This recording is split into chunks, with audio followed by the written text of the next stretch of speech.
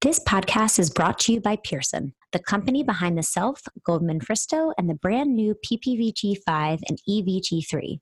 These new, easy-to-use vocabulary assessments are brief and reliable for children aged 2.5 all the way up to adults aged 90 and beyond. Learn more about these new tests at pearsonclinical.com/exceptional.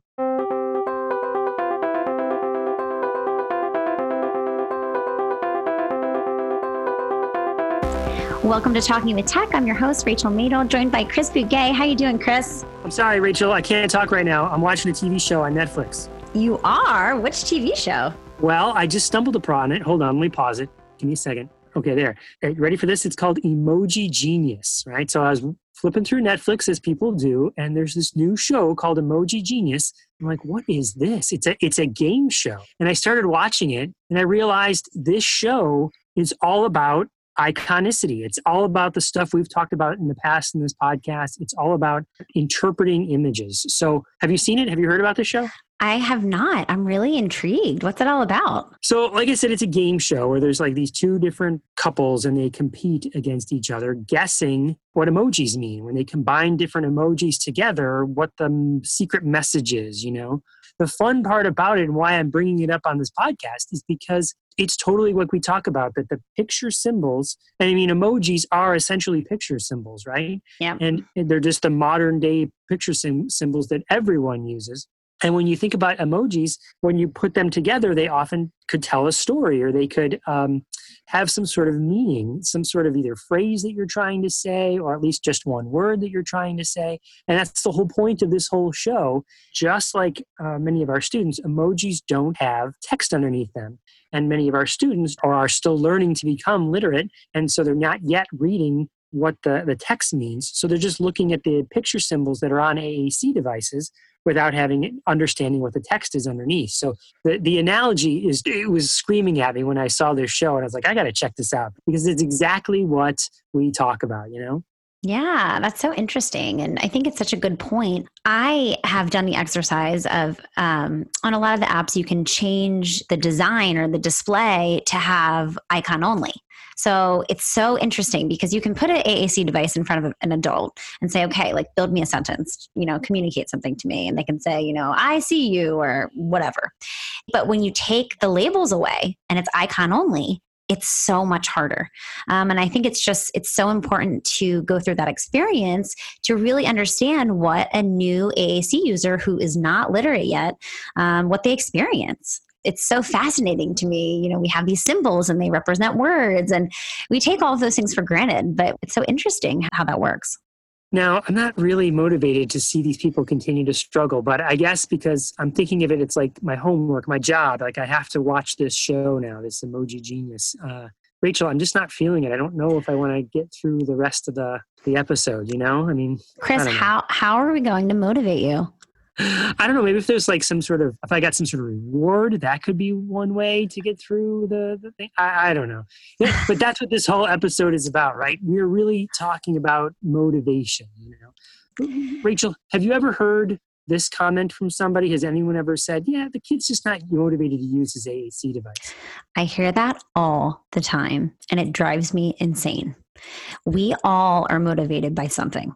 And even children who appear not to be motivated, or I think a lot of times you hear that when a child's motivation might be fleeting, they're interested in one thing, and then, you go to try to have them communicate, or you model on the device, and then they drop that and they pick something else up that they might be interested in. But it's really, really important to figure out, what is this child motivated by? Because as we know, if there's not clear motivation, communication doesn't happen. And I'm really excited for today's episode because we're doing a deep dive into motivation. So, Rachel, that just sparked something in me. So, yeah, I know many students that will go into a classroom, they'll walk to an area, pick something up, explore it for under 10 seconds, maybe, put it down, go over, walk over something else, pick something up, look at it, explore it for maybe 10 seconds. And what you just said just kind of sparked a new term for me, maybe micro motivations, like a student was motivated to go over and explore this thing. He just was only motivated to do it for a limited amount of time. Like I said, under 10 seconds, but then he became motivated to go look at something else. I don't know. What do you think about that concept? I think that's genius. And I feel like there's so many kids that I can think about right now who have those micro motivations. And I think one of the common threads with those kids is that they like fast-paced things. So the kid who picks something up for 10 seconds then moves on, you need to keep your therapy and the things that you're doing really fast-paced. And I think that that's a strategy that you can use with those kinds of kids, because if you're constantly introducing new stimuli, it's really exciting and it might keep their attention. I'm thinking about a kiddo that I have on my caseload right now. We were working on the word out, and I just had this really fun bag, and I just kept pulling things out of it, and I was doing it so quickly. Otherwise, he would have been gone. But I was like, oh, let's take this out. And I pulled something out. Let's take something else out.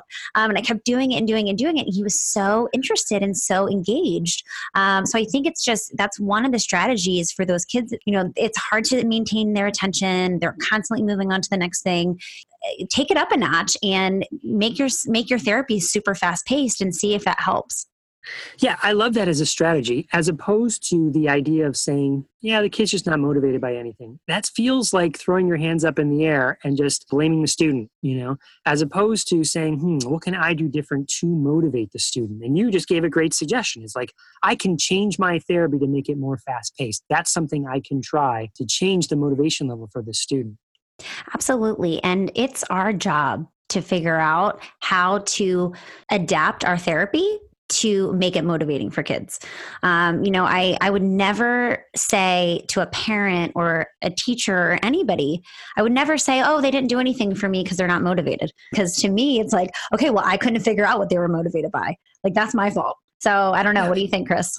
I think there's tons of ways to try and motivate students. And if you're not hitting on it, you just keep trying, and you might brainstorm with other people about different ways to motivate them. I mean, you and I have talked about the concept of sabotage or communication temptations as ways to get kids, kind of entice kids into saying more words or trying to at least be connected with you in the situation.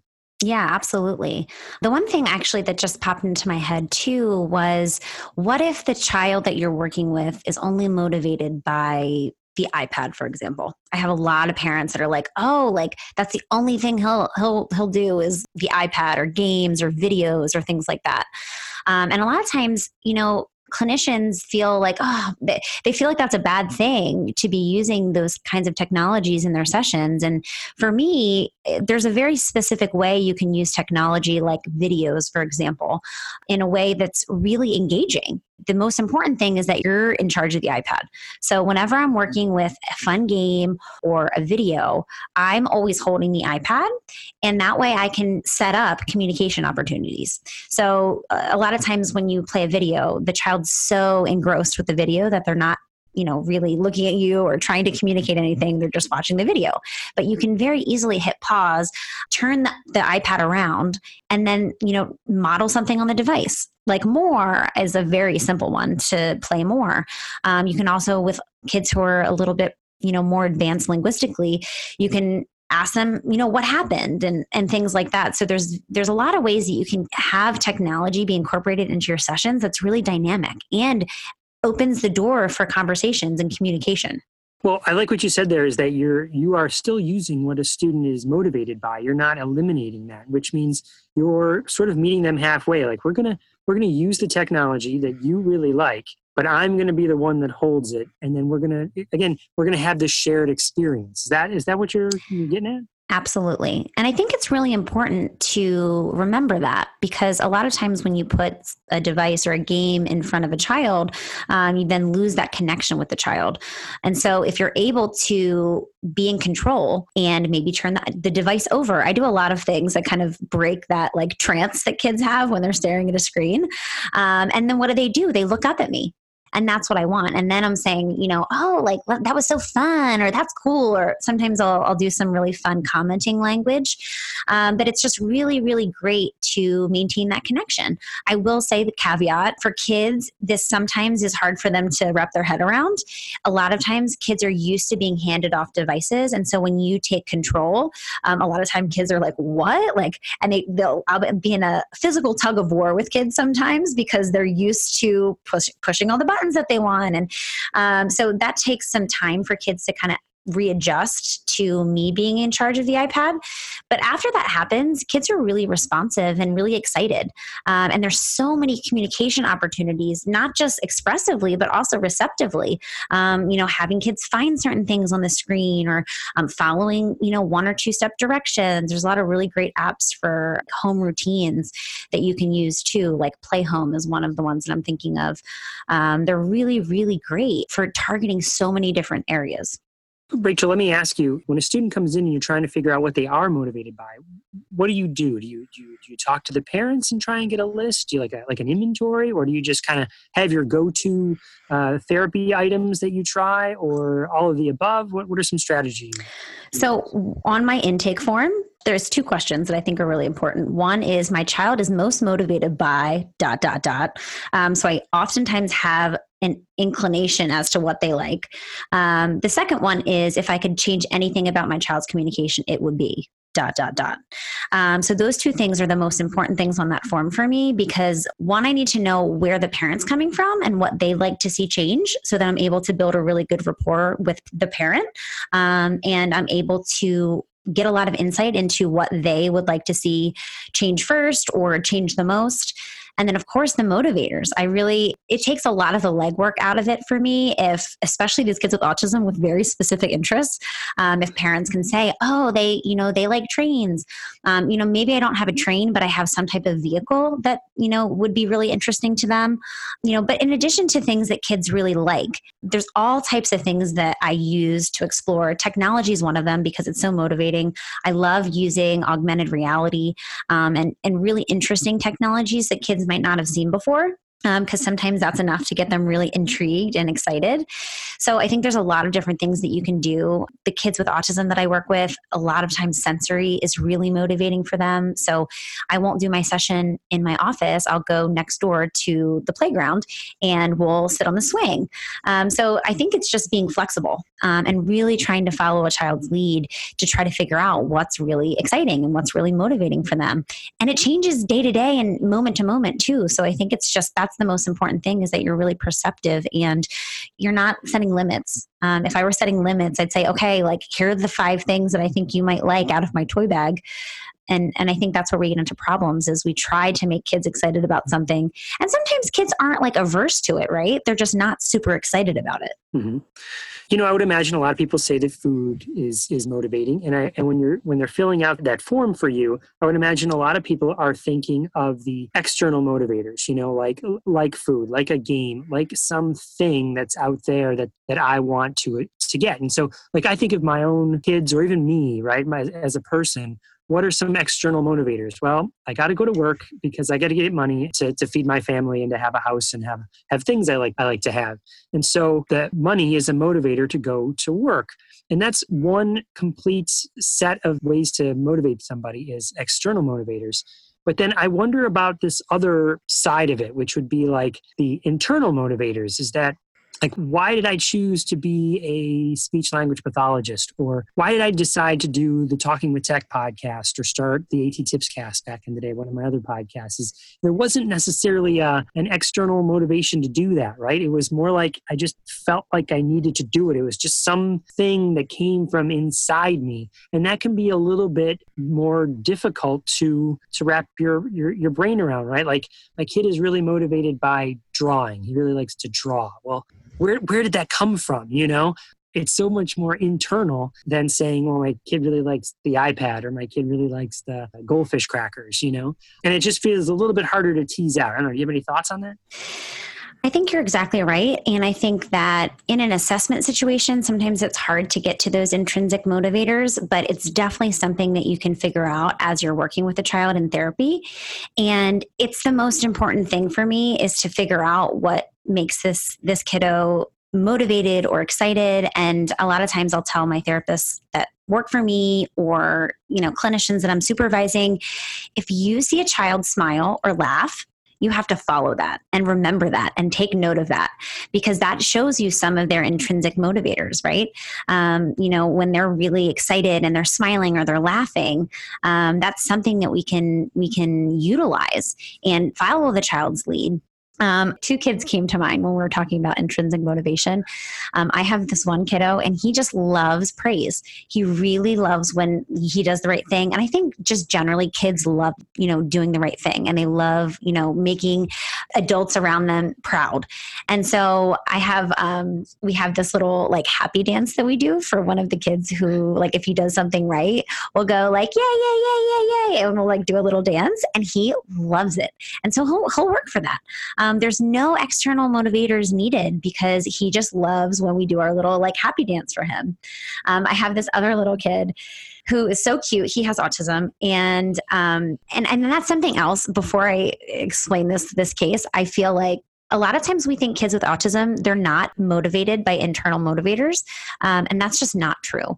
I think that it's harder sometimes to find those internal motivators, but they're definitely there. So this kid that I'm thinking about, he and I, every time he does something correct or that I like and I want to give him praise, we'll put our foreheads together, and I make this really high-pitched yes sound. So I'll go, yes. And I don't know what it is about that routine, but he loves it. And every time I do it, he smiles, and it's so cute and it's so easy. But those are two ways that I build rapport with, some of my clients. And it has nothing to do with toys or games or even token boards. It's just, they're really excited to do the right thing. Okay. Now I've got this picture of you doing the floss during your, happy day. And then you got a bunch of kids around you doing the floss, be great. So I think maybe one of the big differences between external motivations and internal motivations is that if it's intrinsic to you, it means it can't be forced upon you. Meaning, so often I see in classrooms the teacher has objectives they have to hit. They put students in these situations where they are in these learning experiences where the kid maybe doesn't want to be there, but they have to do it because these are their goals, right? And so teachers are in a tough spot where they're trying to design instruction that gets kids internally motivated, but they're using these external motivators to get them going in the situation. And I just wonder, maybe the way to mix that is to follow the student's lead. We've heard that term before. Just follow what the student wants to do, because they'll lead you to what their internal motivators are. Does that sound right? It does. And I wonder too how we can balance that, because I feel like I'm not always intrinsically motivated, right? Like sometimes I want a cup of coffee, and that's a reward for me for going to the gym in the morning. So I just think that it's important to balance both of those, knowing that not every day and every moment a child will be intrinsically motivated, because some days the happy dance isn't enough for the kid that I work with. Most of the time it is, because he loves that routine, but sometimes he's just like tired or not into it. And so I think that it's, how can we balance that? And I think that it's easy to rely on those external motivators, but we really have to make it an effort to get to the bottom of what is intrinsically motivated. And when kids are really having a great day, to really put aside the external motivators, and really try to build that muscle of intrinsic motivation, because we know that that's what's going to carry any individual a lot further, and they'll be a lot more excited to talk and talk about the things that we are trying to teach them, and absorb the things that we're trying to teach them if it comes from an intrinsic place. Yeah, another phrase that I hear quite a bit from teachers or parents is that, my kid would just sit and do that all day long, or they would do that all week long. My own son, right? He likes video games like most kids do.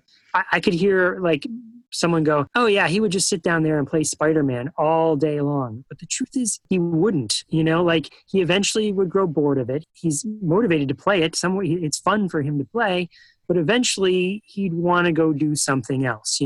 No matter what you're intrinsically motivated by, your interest might vary and change, and you might become motivated by something else right within a given time span. That might be universally true of humans. Like, we don't give kids enough time to just try that. Like, I could see that, like, in an autism program, student with autism, he would just sit there and rock all day and stim on the iPad all day if I just let him. So I have to provide some external motivations. But maybe he wouldn't, maybe if you tested that out for today and just see how long he would sit there.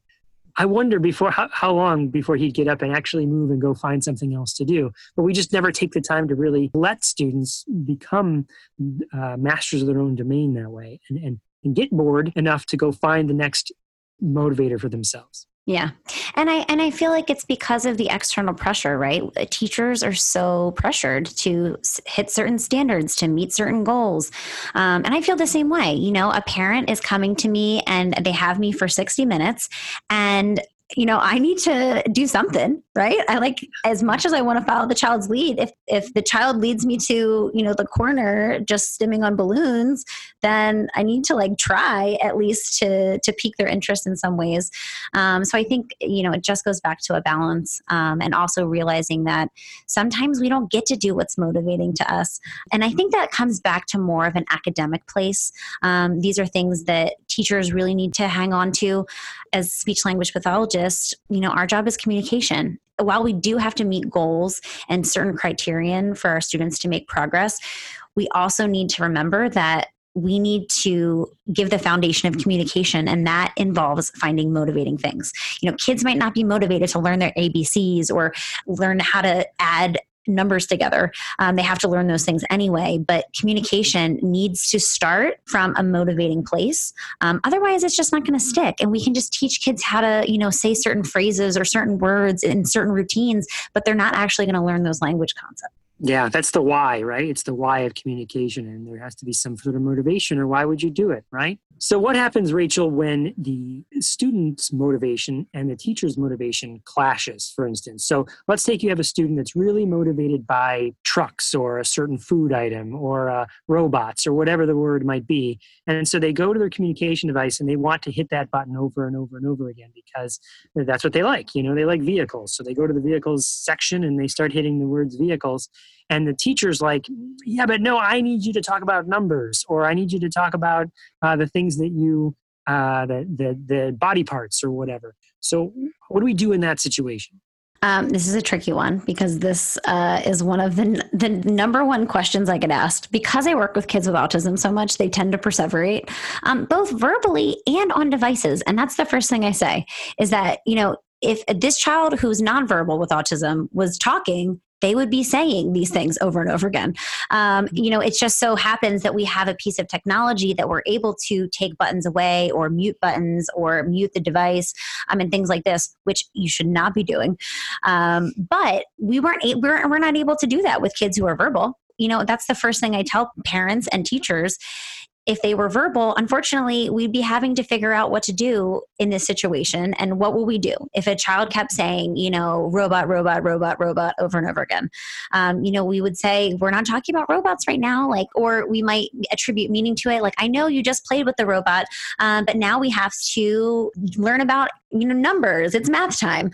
So I think that that's the first step. There's some other kind of tricks of the trade that I use for kids who are perseverating. Sometimes just flipping the device over as a reset and then, bringing it back forward is enough to kind of break the perseveration.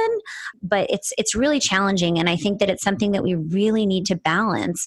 Teachers are motivated to have kids talk about academic things. And sometimes kids aren't interested in talking about academic things. It doesn't mean that we don't give children all of their favorite motivators on their devices. I have a kiddo who is obsessed with trash trucks and he says trash truck all the time. And ABA was like, let's take trash truck off. I said, absolutely not. This kid's obsessed with trash trucks. Why would I take off his favorite thing? That makes no sense. And yes, he does use it inappropriately and at times where he should not be talking about trash trucks. But it doesn't mean that we don't give him access to say that. If he was verbal, we wouldn't be able to take that word out of his mouth. So it's just so important to remember that it's a balance. And unfortunately, we have to strike that balance by, using the kind of strategies that we have, but also just realizing it's going to happen. As kids learn and grow, they stop perseverating so much, and these kids are emergent communicators. I think that's the other important thing to remember. These kids are just starting to learn how to talk on their devices. So babbling on their devices is a developmentally appropriate thing to be doing. Just because they're 7 years old doesn't mean, they're not at a stage of babbling if we just introduce them to a device.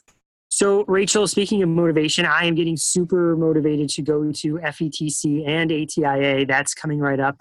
When this podcast episode airs, it'll be next week that I'll be at FETC and ATIA. And I'm getting to do a bunch of sessions down there. One of them, Rachel, is about AAC. It's with Chris and Sean. Remember the AAC agreements episode? Yeah. So we're bringing that back. We're going to talk about that. There's an ed camp happening there. We're going to do AAC agreements again, version 3. The people are going to come to that session and work on research to support the existing agreements and come up with some sort of process to, if you think there should be another agreement that we just haven't done before or that should be considered, we're going to try and put a committee together to start think about those agreements. So that's all happening at ATIA. And I'm also doing a pre-conference there. There's that one you have to sign up for early. That's called the Write Assistive Technology for Note-Taking, like Write On. And it's with Beth Poss and Misty Rail. So Beth Poss is from Montgomery County Public Schools in Maryland, and Misty Rail's up in Alaska, Rachel. That's amazing. Cool. Yeah, I'm really sad I'm going to miss it, Chris. I'm having such FOMO right now that I'm not going to be at ATIA and FEC with you. I feel like everyone thinks of us as a pair now, a duo, which I appreciate. So we need to make it to a conference together one day. Absolutely. And maybe what we can do is I'll try and do a Facebook Live there. We'll pick a time. We'll figure out. This way we can be there at least digitally together, or virtually. Exactly. So if you guys haven't already, sign up for our Facebook group because there's lots of really interesting conversations, and we're going to start doing more live events. Now, Rachel, we also have another big announcement here in 2019, and that is we finally put together what we're calling Podcast to Professional Development Series. Do you want to talk a little bit about that? Yes, Pod to PD for short. But the great thing about listening to our podcast is that you can now, for certain podcast episodes, you can go to Exceptional Ed and take a 10-question quiz and you can earn CEUs. So if you're an avid listener of our podcast, all you have to do is go take a quiz and you can earn CEU credits, which is super exciting.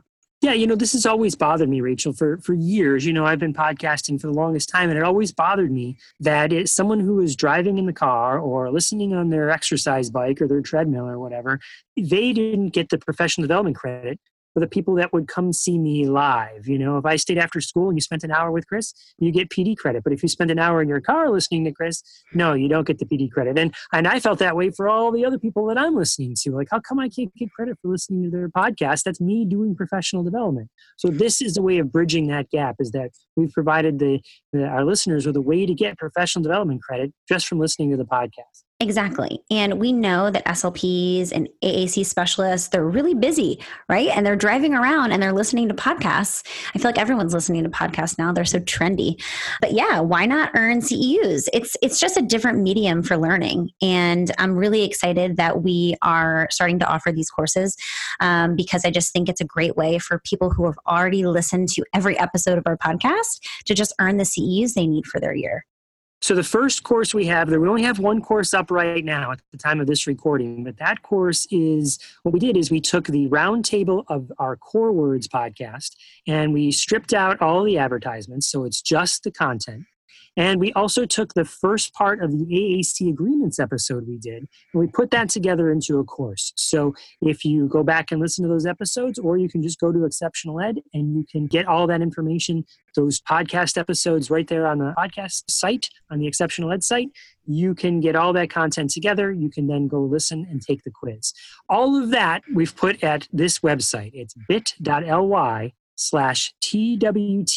Core PD. That's bit.ly/TWT Core PD. Go there, you'll be able to see it all, and you'll be able to take the quiz and get credit. And we're really excited because we're going to start offering a lot more of these courses. So if you have an idea about a course that you would love us to do, let us know. You could join our Facebook group and send us a message. You can email us. But we're really interested in giving you guys credit for the things that you want to learn about. So definitely keep in the loop, keep listening. We will let you know on air whenever we have a new course release. We'll also blast out on our social media channels. But I'm just so excited. I think everyone's really excited too. I've had a lot of people asking me questions and sending me emails like, what's this whole like podcast PD thing, CEUs? So now we're finally ready to unveil. We should mention, Rachel, that the content is free, right? I mean, the podcast episode is already out. You can go back and listen to it. The AAC Agreements podcast episode is out. You can go back and listen to that. To take the course and to take the quiz, that costs a little money. It's $25 to take the course, and then you get your professional development credit, and you get your certificate that says you participated in the course that you can then use to prove to anyone that you need to that you took the course. Speaking of courses, we have a course coming up, Chris. Yeah, we sure do. So we have a course called The ABCs of AAC, which is going to be part of the SLP to B conference, which is being put on by Exceptional Ed. Yeah, and it's really great for new clinicians, CFY clinicians, graduate students. We're going to be doing the ABCs of AAC, which is just a really clever way of talking about the foundational concepts that you need to know. So if you know somebody who's just starting out learning about AAC, it's going to be a really great course for them. So please do share it with people who you think might benefit from foundational concepts. The conference is from February 4th to February 8th, and our talk is on February 7th. It is at 8 o'clock Eastern Standard Time and 5 p.m. Pacific Time. So please do join us if you are interested in learning some foundational concepts of AAC. Just go to slp2bconference.com to register and use the code XEDSLP2B19 to get all the courses for free. So that's slp2bconference.com, and the code is XEDSLP2B19. Is that the number 2, Chris? Yeah, that's the numeral 2, not the word 2. And it's also the letter B, not like the little insect or the word like, like AM and B. No, it's the letter B. Okay, good to know.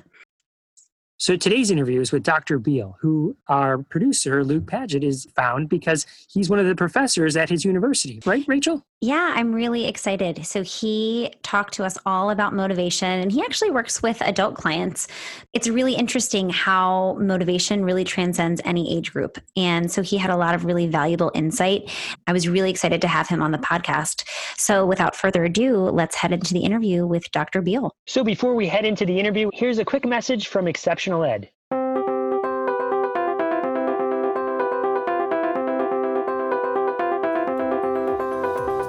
Do you have an idea for a product or book? Or are you ready to go beyond in-service presentations? Well, how do you get started? And what if you don't have any business experience at all? Well, I have some great news for you. I'm Mei-Ling Chan, and I'm getting the nitty-gritty stories from parents, teachers, therapists, advocates, and people with disabilities who have created successful businesses, and they're sharing their intimate stories with you. Listen to us on the Exceptional Leaders Podcast and fast-track creating and building and sharing your idea with the world so that you can help more people.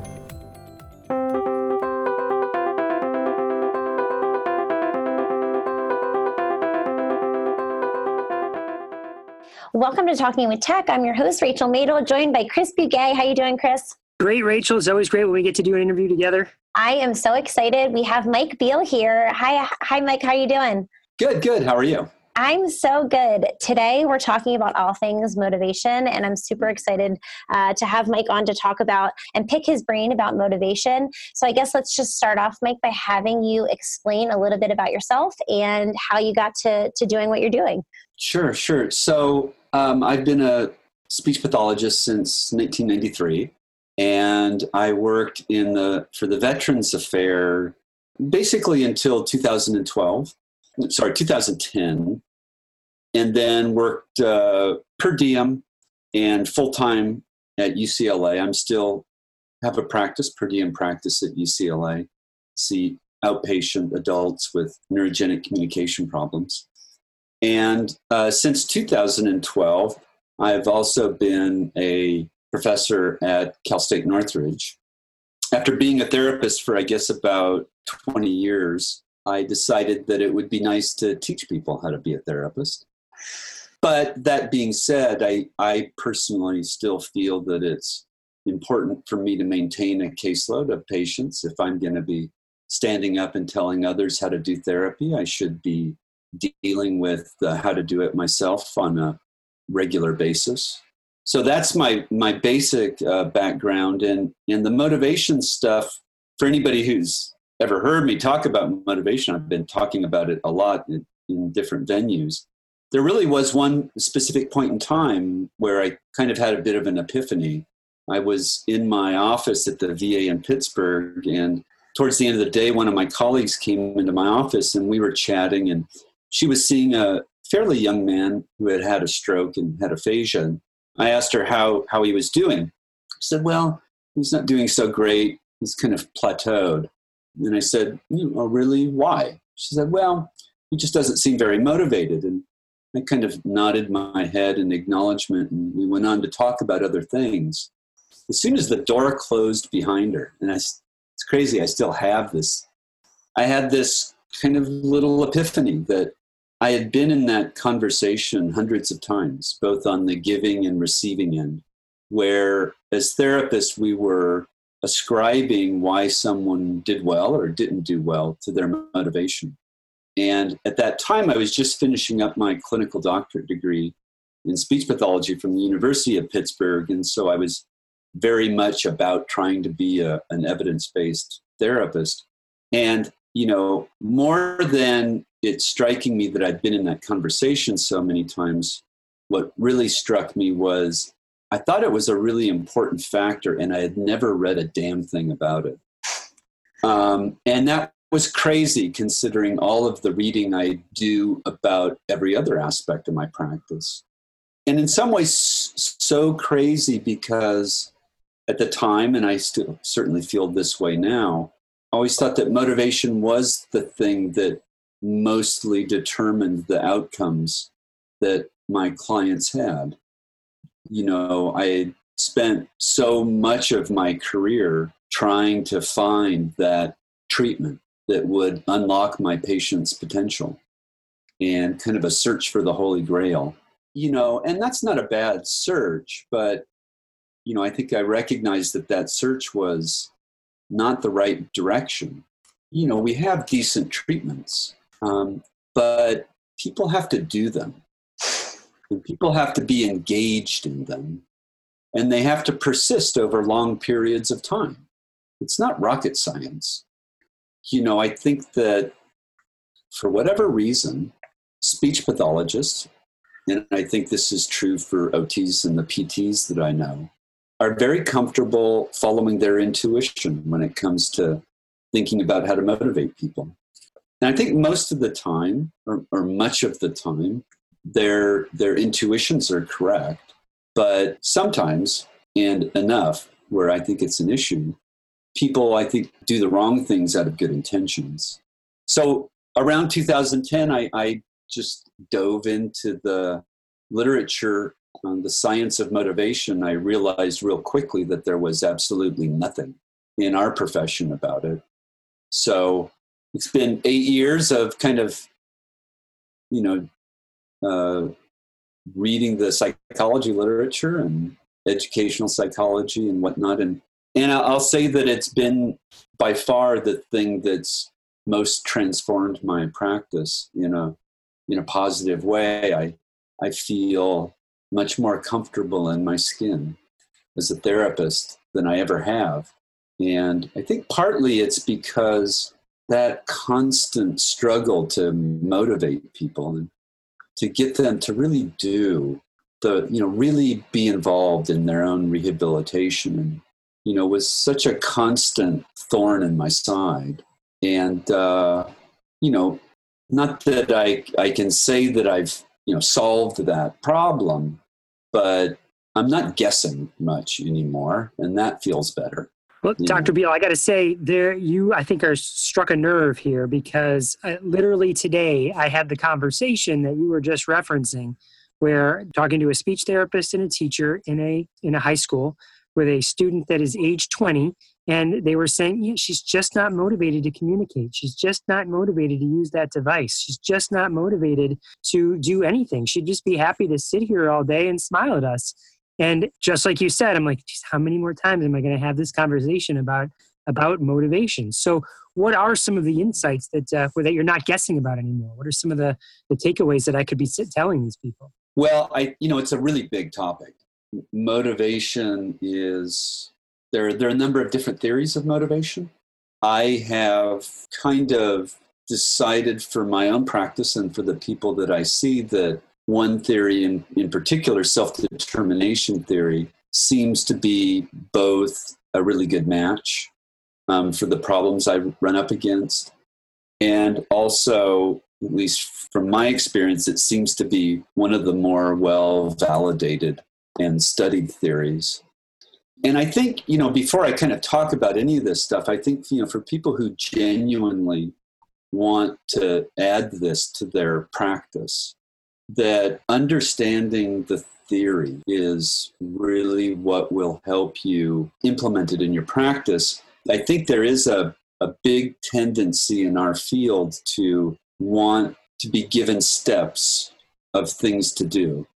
And I think more and more for me in my practice, and it's not just related to motivation, but related to trying to help my adults with language impairments, aphasia, that earlier in my career, I did, a lot of reading about different treatments and trying to find the right treatment. And these days, I think I tell my students that understanding theories really well is just more useful, because when you really understand a theory, you really understand why you're doing what you're doing, at least from a certain theoretical perspective, and hopefully one that's well validated. And when you read treatment studies and people talking about treatment, you understand why that treatment might work or not work. Because let's say you understand how language works in the mind if you're thinking about aphasia.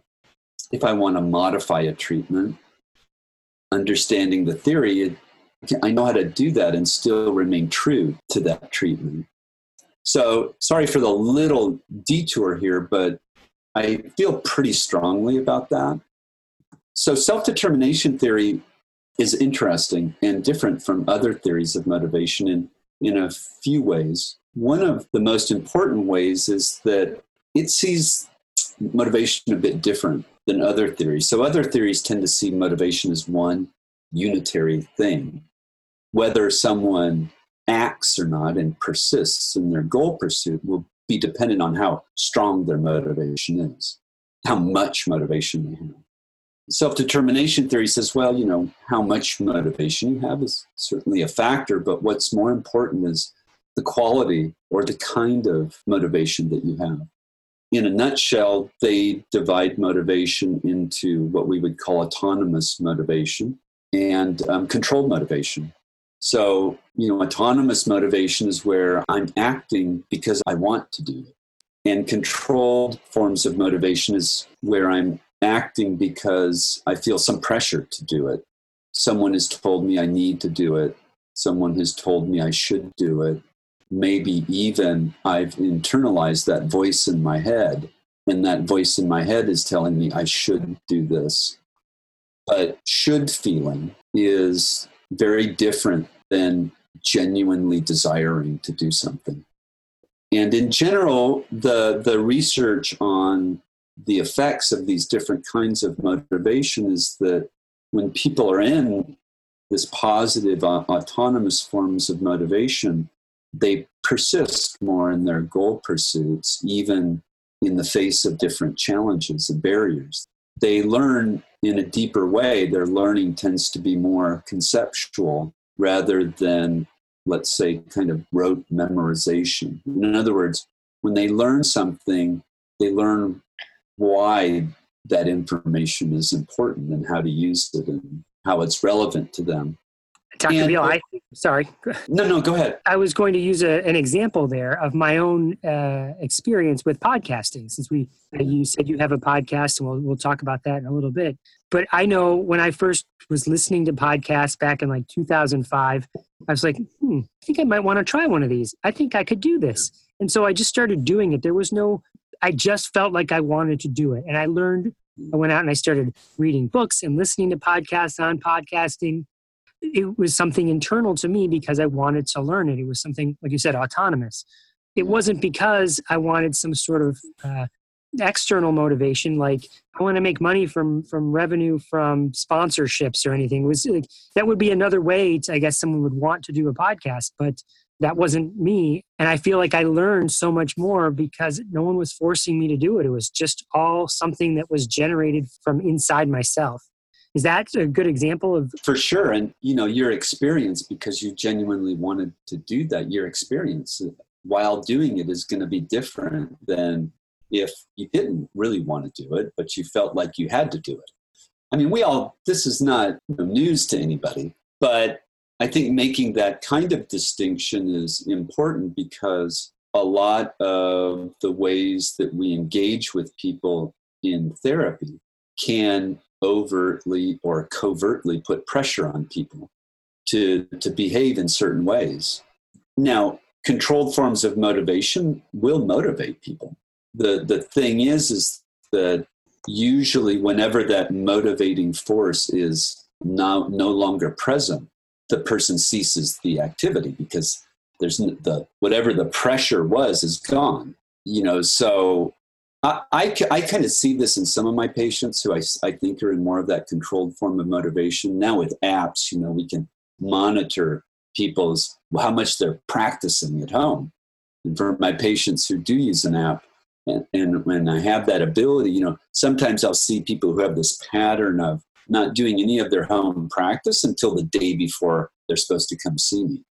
And to me, that's really one of those signs that they're not really doing it because they want to. They're doing it because they feel like they should. They want my approval. That's always a dynamic or often a dynamic in therapy. So yeah, controlled forms of motivation. And, in the most extreme, we're talking about threats of punishment or using rewards to string people along. And it works. It's just not very lasting or deep, I guess. I'm certain there's certain therapies. There's one that I'm thinking of that begins with an A and ends with an A that a lot of students with autism go through that would or participate in, often not by choice. They're placed there by a parent or a caregiver. And like you said, is there a lasting benefit to that? Like it seems to be working. You're collecting data and there's progress. And so you're making progress towards a goal. But does that generalize outside? And that is, I think, a big question with that particular therapy. Just to tie it back to something real that I think many therapists are dealing with right now. Yeah, and one of the other benefits of these autonomous forms of motivation is a psychological sense of well-being and even vitality. And of course, controlled forms of motivation tends to be the opposite. That kind of motivation tends to make people have more negative emotions or feelings of stress and frustrations. So yeah, we can get people to do things, but one of the primary bioethic principles of being a therapist is do no harm. And although we don't do physical, we don't do physical harm, and clearly if there's any, you don't want to start to say that people doing this kind of therapy are doing psychological harm, but I think they should be aware of whether they are or they aren't. I have a question. So I really liked your example of kind of some telltale signs that, we're not operating under the autonomous motivation, somebody who waits till the last minute to do their homework, for example. So in a situation like that, can you kind of lead us through your clinical decision-making process? How do you try to shift from, a more controlled motivation to more autonomous? Like what kind of, decision-making do you go through to figure that out? Sure. Well, so just to stick with the theory here a little bit more, and I'll be as brief as I can. So, for example, if as a therapist, we're always recommending things, right? Yes. We're always recommending things. And the question is when that person takes our recommendation, how deeply are they going to internalize it? If they internalize it really deeply to the extent to which they identify with it, with that reason, then they will genuinely self-endorse doing it themselves. So this is a process in psychology that's called internalization. And, it's one of the most basic kind of psychological processes, right? As humans, we're always taking in the beliefs, values, and practices of people that are important to us and adopting them as our own. I mean, that's childhood. So one of the ways that, according to self-determination theory, that we can facilitate this deeper internalization is by satisfying our clients' basic psychological needs in the context of therapy. And self-determination theory has identified 3 basic psychological needs, although they're open to identifying more. These are just the 3 that they have the evidence to talk about. And that is the need for autonomy, the need to feel that I'm doing what I'm doing because I want to do it. And I'm not feeling coerced to do it in any way. It's genuinely my choice. Then the need to feel competent, the need to feel that I can achieve those things that I want to do. And in particular, competence, the need for competence is satisfied when we are successful at something that we perceive as being a bit of a challenge, right? And doing something that we know is super easy doesn't really satisfy our need to feel competent. Brushing my teeth doesn't make me feel any more competent. But writing a paper and getting it published, that satisfies my need for competence. And then finally, the need for relatedness, the need to feel that there are people who care about me unconditionally, whether I'm a good Mike or a bad Mike. And that, of course, there are people that I care about unconditionally. That last one, my MO as a therapist was something like this. I might spend part of Sunday making a bunch of treatment materials for you, particularly before the days of apps. I was making treatment materials in PowerPoint, something like that, put on people's computers.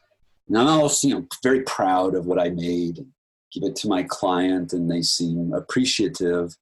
And then they come back the next week and I say, how'd it go? And they tell me, well, they didn't get around to doing it.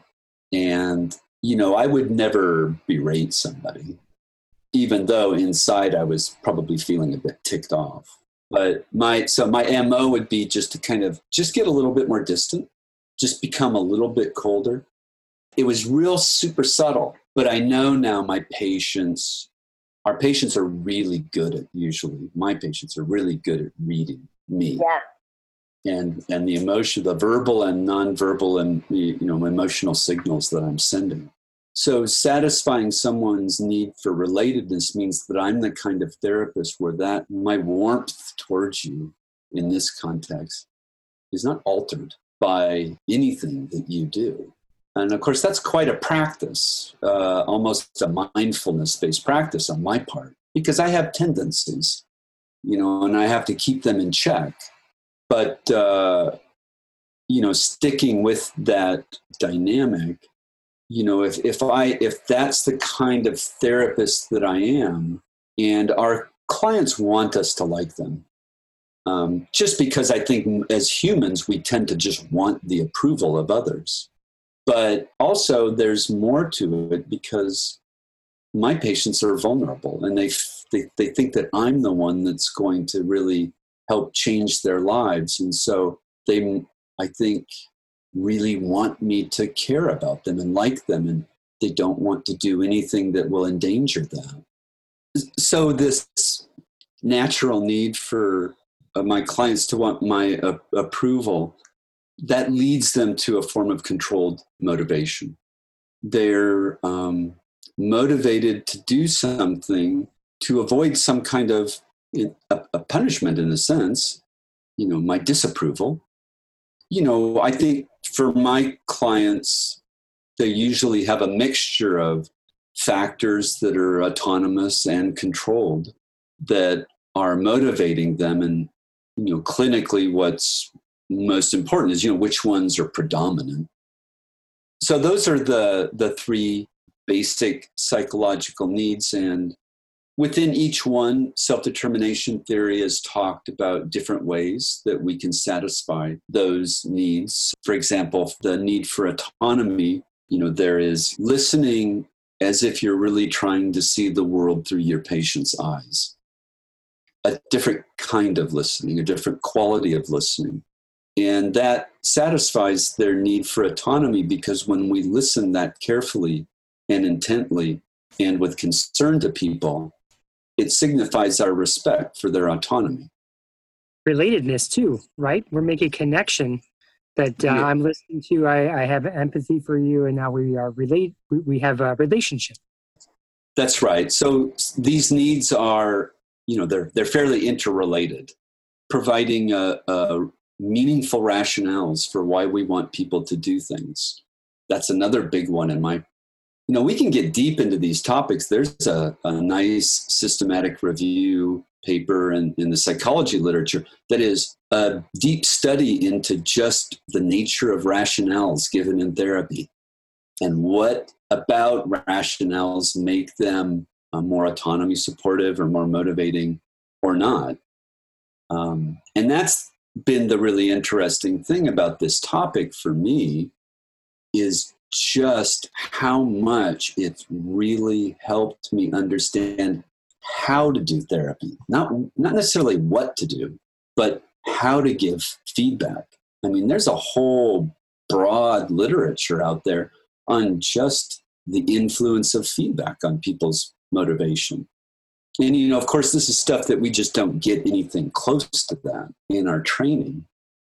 Dr. Beal, I have some experience here that I'd like to share, in that oftentimes I find myself giving evidence or research, or I will rationalize some sort of suggestion that I'm making. And over the years, I've found that people, despite knowing that they shouldn't do it, they continue to do it. Or despite knowing they should do it, they continue not to do it. It's sort of like the equation I make is like, hey, stop smoking, or just don't do those drugs, It's not as simple as just telling people. People know the rationale that I shouldn't eat these 4 cookies that are sitting here in front of me, but I'm still going to eat these 4 cookies, So part of me feels like as a therapist and as a coach for people is that I have to, trick is a bad word, but I have to create the experiences that allow them to come to it on their own without just doing it because I tell you to and because it's the right way to do it. Does that equate with something that you're thinking about? I think so. I mean, I think it's important to say, and one of the co-authors of Self-Determination Theory, Edward Deci, has a nice brief 15-minute TED Talk that you can find on YouTube. And in that talk, he makes a point that we don't motivate. And to think that we are motivating people is the wrong way to think about it. All we can do as therapists is support our clients' innate motivation to show up and stop doing the things that get in the way. Because I think in some ways, as much of like, what do you do as a therapist is what do you stop doing? So people, we make recommendations and people acknowledge that this is a good thing to do, but they, oftentimes don't do it.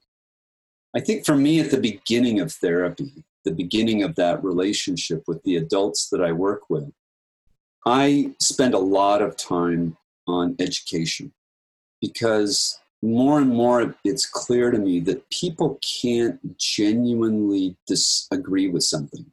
I mean, genuinely agree, unless they really understand the context. They really understand why I'm making that recommendation and how it would benefit them. In an ideal world, my patients would understand the research as well as I do.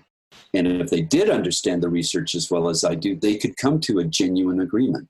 on my recommendations.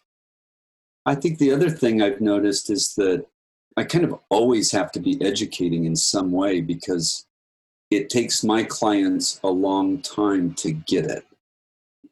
If I'm the kind of therapist that does support these psychological needs that they have in the context of therapy, that they are more likely to come to that realization on their own. I have to be willing to completely respect their not wanting to go down that path.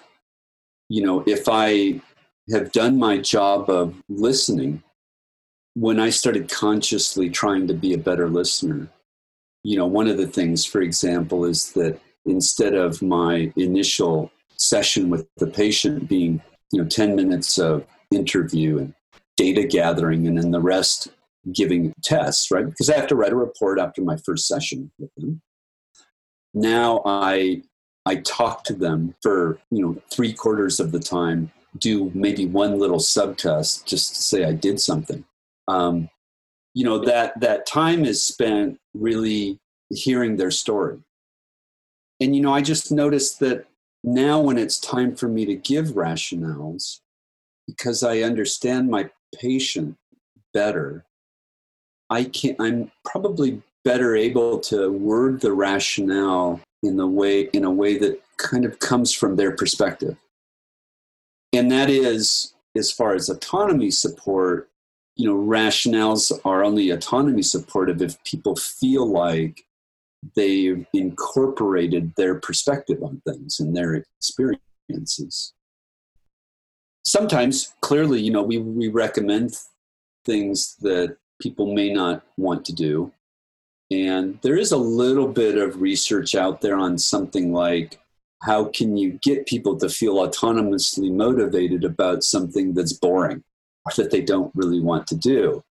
And the few studies that are out there have suggested that, well, you should give one of these good rationales, acknowledge the person's negative feelings about doing that, and avoid using any controlling language.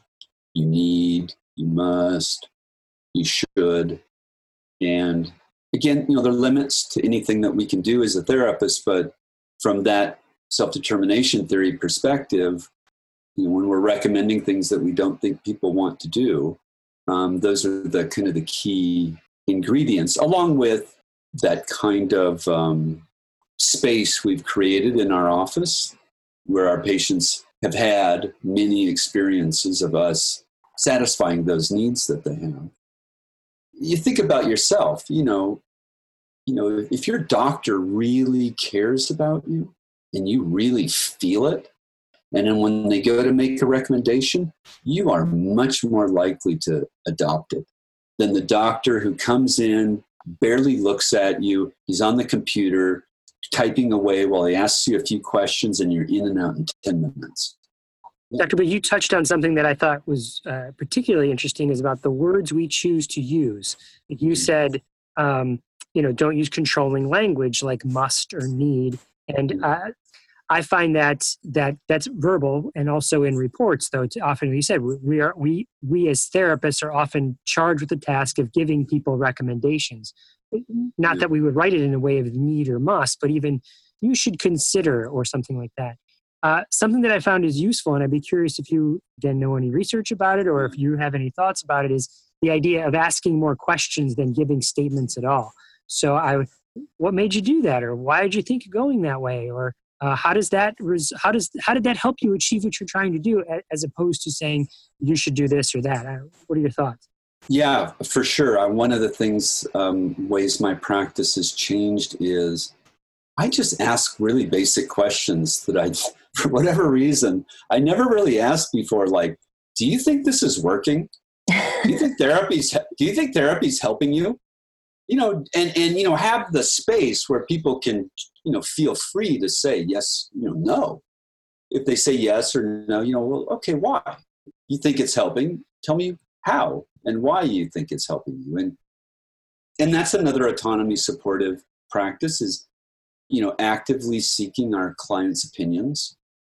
that being said, I think there is also research out there that suggests that for individuals who are of lower ability, that we have to be careful not to overwhelm them. Because if we overwhelm them with choices or questions, that practice itself will make them feel less competent in responding, less confident in competent of being able to make a choice. So I think that's kind of a caveat to this practice of really trying to be client-centered and collaborative, is I think we can do too much of it. We also have to recognize that our relationship with our clients evolves and it has stages. In the beginning, I might want to be more taking charge and more giving my client a feeling of being really supported, and that there's a structure here that they can rest in. Because I know the baggage my clients come in to my office with, the beliefs they have, like, I'm going to fix them, I'm going to do something to them, I've got the answers. If they only could listen inside my head, they'd run away. So, I think that, there's an art to implementing some of these ideas, for sure in the acute phase right after a stroke. I mean, I'm not going to go in and try and be super collaborative with people. They don't want that. They want me to take charge and not feel the security of somebody taking charge. But, I know that has a time and a place, and I can gently start to introduce, the way I want our relationship to evolve. Dr. Beal, again, that parallels exactly what my experiences in the schools working with parents and teachers. Is that at first, with communication devices, they want to perceive me coming in as the person that is going to give them direction, and I often do. Here are the things you should do, and here are the things you should stop doing, and we're going to make these tweaks right now. And here's the theory why we're going to do all of that. In fact, oftentimes I start with a theory and then get into the action items of what you're going to change. But that's only after the first 2 to 3 sessions. And then I start to shift it where I start to ask more of those questions and ask, how's it going? And how's that strategy working for you? And what changes are you making? And the relationship switches from being me more directive to me being more passive, which sounds exactly what, again, parallels what you're doing in your practice. Oh, yeah. I mean, for me, the ideal session is one in which I don't make any choices. My patient makes all the decisions, and I'm just there to give my input if I think it's a wrong decision, where they're doing all of the assessment of how well they're doing. And, I'm not doing the assessment. That's the ideal.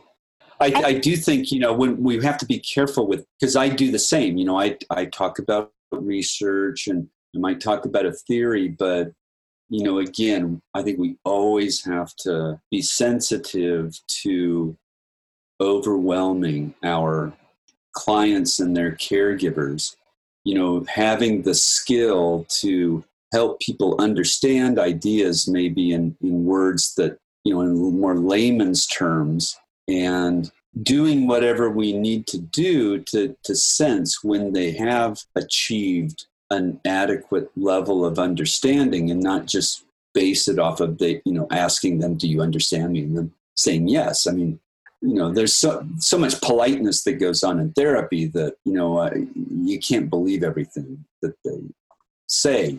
So that's important to me. Yeah. One of the things that I like to do, because I work a lot with parents in my practice, and I work a lot with teachers too. And I think a really simple strategy is just to say, like, how's it going? Or how's it been going since last time? Because I feel like there's a lot of details in the way that they respond. Sometimes they're really excited. They're like, I can't believe that, like, this strategy worked. And So you could tell they're really eager. They're eager for more, in which case I would probably as a therapist say, okay, like I can give them a little bit more homework next time, or, maybe expand what we're doing, versus a parent who comes and sits down and just like they reek of, I'm so overwhelmed, I can't take one more thing. And so I think it's just really important to have those check-ins. It seems like a natural, human inclination, right? Mm-hmm. But I think a lot of times, especially if we have high caseloads, we're not really thinking through that lens. We're thinking, okay, I have to see this client and I have to make these goals, achieve these goals and make progress. And I think that it's just a simple question of how's it going? You can get so much content information from that question. Yeah, and it's always nice to remember it's much easier to talk about being a therapist than actually doing it. Yeah. But for me, again, I think a dynamic I noticed is if I ask somebody how's it going, do they genuinely feel free to be honest with me? Or is something about the way we're relating make them feel the need to say something I want to hear? And so I think everybody kind of understands that and knows that goes on sometimes. For some of my clients, it's hard for them to kind of have that relationship with a healthcare provider, and they're not going to open up and be honest with me right away. I suspect some kids are like that too, because kids are so used to feeling like their job is to get the approval of adults. Mm-hmm. And they really have so few opportunities perhaps to be genuinely honest and truthful without repercussions. You might even wonder if one doesn't feed the other as an adult, meaning you go through so many years of childhood learning to follow the rules and seek approval, and you're not asked a lot of autonomous questions if that doesn't then lead over to who you are as an adult, I see that a lot in that how classrooms are designed is often, and therapists in the schools, maybe how it's designed is, I'm the leader because I'm the therapist, or I'm the teacher, and you're the student, so you do what I say. I think that is changing. I think there are some classrooms, and there's some definitely new ways of learning and teaching that have changed that model, where they're trying to be a more student-centered approach, and where the student is in charge and the teacher is more of a guide on the side, if you will. But I still think that's we're still a long way from that being the prevalent way of how education works. Yeah, and from a self-determination theory perspective, I think they'd say, it's not about kind of a free-for-all, where everybody just gets to choose in, let's say, the context of education. What also satisfies people's need to feel competent is a structure, that there is a structure there, and it's a structure that is supportive. And with kids, that does mean limits too. Of course, we want to give them rationale for limits, and rationales that from their perspective they could hopefully understand. But, I just kind of want to make the point that from this theory's perspective, it's not about just letting people do whatever they want and having some kind of free-for-all. People don't feel, that doesn't help people feel very confident that they can achieve anything in therapy if they get a sense that, their sessions are just kind of chaos, or that there isn't an organized kind of structure there that's supportive. I have another question. What would you say? I feel like probably Chris can relate to this. We get a lot of that child's not motivated by anything. What would you say to a teacher or a parent or someone who said that statement? Well, there've been a trying to remember his last name was Wetman, famous aphasiologist from the 50s. Of course, this is kind of at the beginning of aphasia treatment, and in one of his books on aphasia therapy, he talked about motivation. And he said that for those patients who don't seem to be motivated, it's the therapist's responsibility to figure out how to, let's say, support their motivation, of course, understanding that there are always just limits to what we can do. With other kinds of motivation that fit under this rubric of autonomous and controlled are intrinsic motivation and extrinsic motivation. And When we're intrinsically motivated, we're doing something because the act itself is interesting, enjoyable, satisfying in some way. So when you go dancing, you go dancing because there's the pleasure of dancing, not because you expect some kind of outcome after you're done dancing. Whereas extrinsic motivation is you are doing it for the outcome. You're going to work, not necessarily because you like to go to work, but because of a paycheck. You are reading this paper, let's say, on your Saturday for something speech pathology wise. You don't really want to spend your time doing that, but you value the outcome of the knowledge that might give you. So extrinsic motivation is not bad. It describes a lot of adult life. The question is whether it's autonomous, whether those goals, those outcomes we're seeking are things that we genuinely want. Extrinsic motivation can be autonomous or controlled. Intrinsic motivation is always autonomous. So, of course, I think a lot of therapists try to motivate both adults and probably children by trying to make the activities more interesting. And I think that's fine. I don't know how long that can last or how far that will get you. Without having experience with this age group, I would probably spend my time trying to understand that child as much as possible and perhaps give them the tangible experience that I am trying to understand them, not because I want to manipulate them later on. Kids pick up on that, right? But because somehow I just care and I want to know. And then maybe from whatever understanding you get, then you can make some kind of decisions. But I think that, because we're in a hurry and because we have big caseloads, I think many of us have never really had the opportunity or rarely have the opportunity to really get to know somebody, a patient, and really let them tell their story long enough and explore in enough detail about who they are and what they want. Few of us really have that experience. If we can find the time to do it, there's gold there often. Not to mention the fact that just the act of doing it makes people trust us. Rachel, your question was so poignant because I hear it all the time. I think one of the things we have to start with is the idea that it's never the student's fault. So often I hear, or the client's fault, or the patient's fault, whoever it is. So often I hear that phrase, hey, this student's just not motivated to do anything. And it seems like sometimes people use that as an excuse, or as that's the end, period. The student's not motivated, so therefore I'm off the hook. Where really what you said, Dr. Beal, is no, it's the therapist's responsibility. So the next question becomes, if someone says, well, the student's just not motivated, I think my response is, and what are you going to do about that? What's the next step? How are we going to engineer the environment? So I think that's one takeaway from the conversation. The second one I think that rings in my mind is, you said, Dr. Beal, well, some people want to make it more fun, right? Like make it more interesting.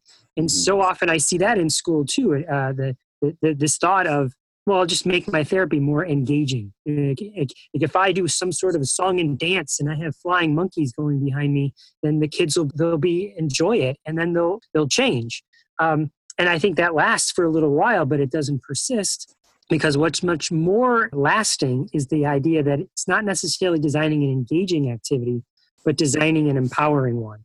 So when I give you, again, somehow try and shape the experience that the student is coming into or that the client is coming into, so that my ultimate goal is for them to be more autonomous. I think that's what I'm getting at, is the empowering aspect.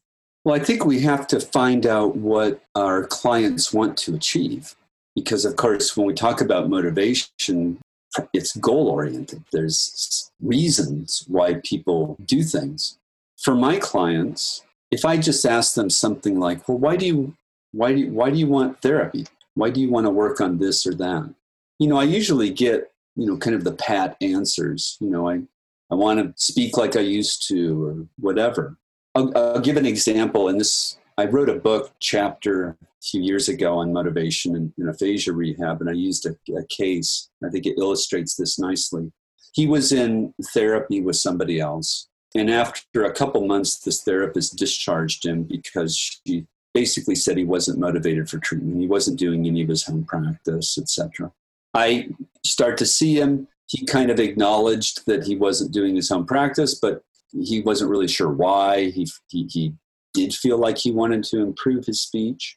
It took a lot of time just talking to him before all of a sudden he started to talk about his grandson and how his difficulty speaking, his grandson he feared perceiving him a little bit differently, and that their close bond was starting to erode, which can happen in aphasia. But as soon as he started to talk about his grandson, I could see a change in his body, his voice. I kind of knew we landed on, something important. And to make a long story short, the goal of therapy for him was to get close to his grandson. And it just so happened that speech, improving his communication, was the way to do that. But working on improving his communication wasn't the goal. The goal was the emotional bond with his grandson. And, once we identified that goal, good goal, everything else just fell into place. If you could talk to him about baseball, do you think that would help you bond? Yeah, okay. So now we've got a vocabulary of words that we can work on. My point here is that it's hard to find. For me, goal setting is the hardest part of therapy. Finding a really meaningful and powerful goal for somebody. People don't know that they don't know it themselves coming into our office. And so part of my job is just to help them reflect enough and keep talking enough that stuff bubbles up. As humans, we're on automatic pilot most of our lives. We're just not that reflective. But we, as therapists, can create the structure and the time for people to reflect. And I believe kids can be reflective too. But there has to be the time and the opportunity for them to do it, and enough time. I agree. And I also think that we sometimes think about pediatric populations and think, they couldn't possibly reflect, or they don't understand, the rationale for why we're doing something. But it's always been my stance to just, it doesn't matter. We can say those words. Either they can understand or they will understand one day. So I think it's really important to talk about why we're doing things and to just assume that they have an understanding behind it. Because eventually they will, right? And then eventually they can do things like reflect on the things that we're doing and things like that. And I guess, if we're going to err in any direction, we should err on the side of respecting people's autonomy. Exactly. That's a big message of our podcast. Yeah. Well, any final thoughts? For the therapists out there who, want to do something that will transform their practice, give yourself a few years to really read this literature. From my experience and the therapists that I mentor, where we talk about this a lot, it's changed their practice too. It's in some ways, it's the most important part of therapy. I'm sold. I'm excited, Dr. Beal. I'm in. Well, thank you so much for being here. Sure thing. Yeah, thanks. This was fun. Yeah, absolutely. So we will absolutely link to all those resources that you share with us in the show notes. We will also link to your podcast. I'm so excited to have another podcast to put on my docket of ones to listen to. And thank you again so much for agreeing to join us today. Your insight has been really invaluable. And I think it's such an important topic that we could talk about forever, I feel like. That's right. Yeah. Thanks for having me. Thank you. Absolutely. Right. So for Talking with Tech, I'm here with Chris Bouguet and Mike Beal. Thank you so much for listening. We will see you guys next week.